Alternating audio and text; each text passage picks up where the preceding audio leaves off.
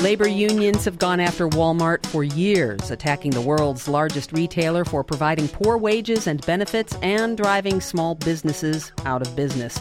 Now, organized labor has its eye on another big box retailer, Target.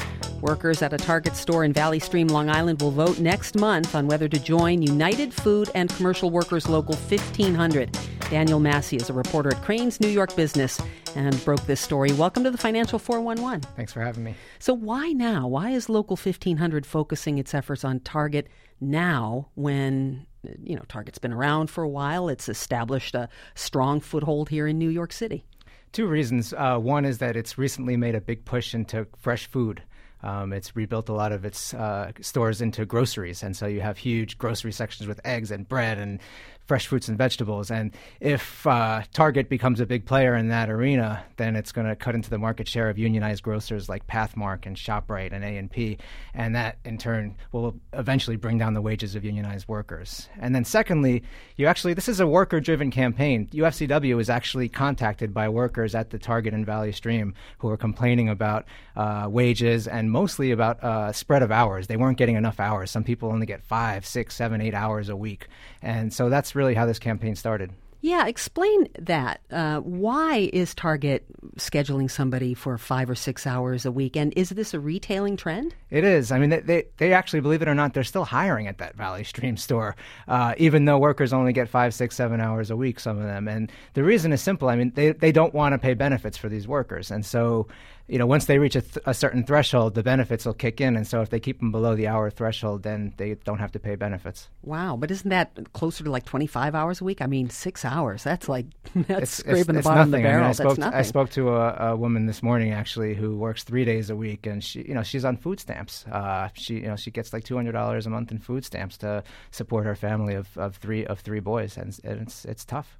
So clearly, Local 1500's point of view is that if workers unionize, they will help them get more hours and higher wages and better benefits. What's Target's counter strategy? How is it persuading employees not to unionize? It's waging in a sort of textbook aggressive anti-union campaign. It's holding one-on-one meetings with workers, told workers that if they unionize, the store will close. They have sort of targeted some of the leaders and apparently cut back their hours. And so they've hired Jackson Lewis, which is a law firm that's known for conducting these union avoidance campaigns. And they're kind of pulling out every trick in the book in a way to get the workers to vote no. One of the workers described just an atmosphere of intimidation. They're not allowed to talk about the union on the job. And a lot of these things sort of border on illegal. I was going to ask a lot that. Of them, but a lot of times what you'll see is that employers will just take the risk because to them, getting the union is a much worse penalty to them than it would be to get a slap on the wrist 10 months down the road from the NLRB. And so the National Labor Relations Board, the National Labor Relations Board, the law actually favors the employer in this because they have 6 weeks to conduct a campaign, and the election itself is actually held at Target, on the premises of Target, and so there's supervisors that'll be walking around that day, and you could be sure they'll be delivering their message that day, however subtly.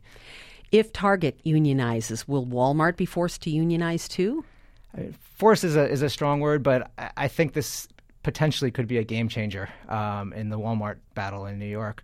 I mean, what you'll see is if this one store goes down, and it's hard. I mean, it's far from being unionized at this point. I mean, you still have to have the election, and there's this big campaign going on now.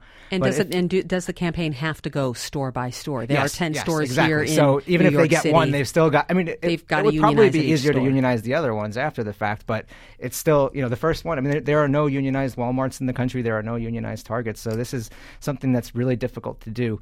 But I think that if you do get the one Target store organized, I mean, it's going to put pressure on Walmart. I mean, if they want to come into New York, they're already getting a lot of pressure, a lot of opposition, and I think something that would pave their way into the city is if they agree to some sort of neutrality agreement with the union, saying if you do organize, we won't interfere.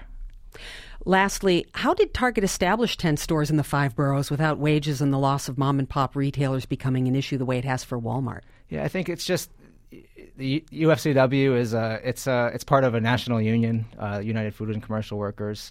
The local here is 1,500, and they're part of a national union. And Walmart is the big kahuna. It's the big one. And you go after the biggest fish in the pond. And the idea is that if you get Walmart to become unionized, then the other ones will follow. Daniel Massey is a reporter at Crain's New York Business. Thanks for joining us. Thanks for having me. Coming up, more of All Things Considered from NPR News.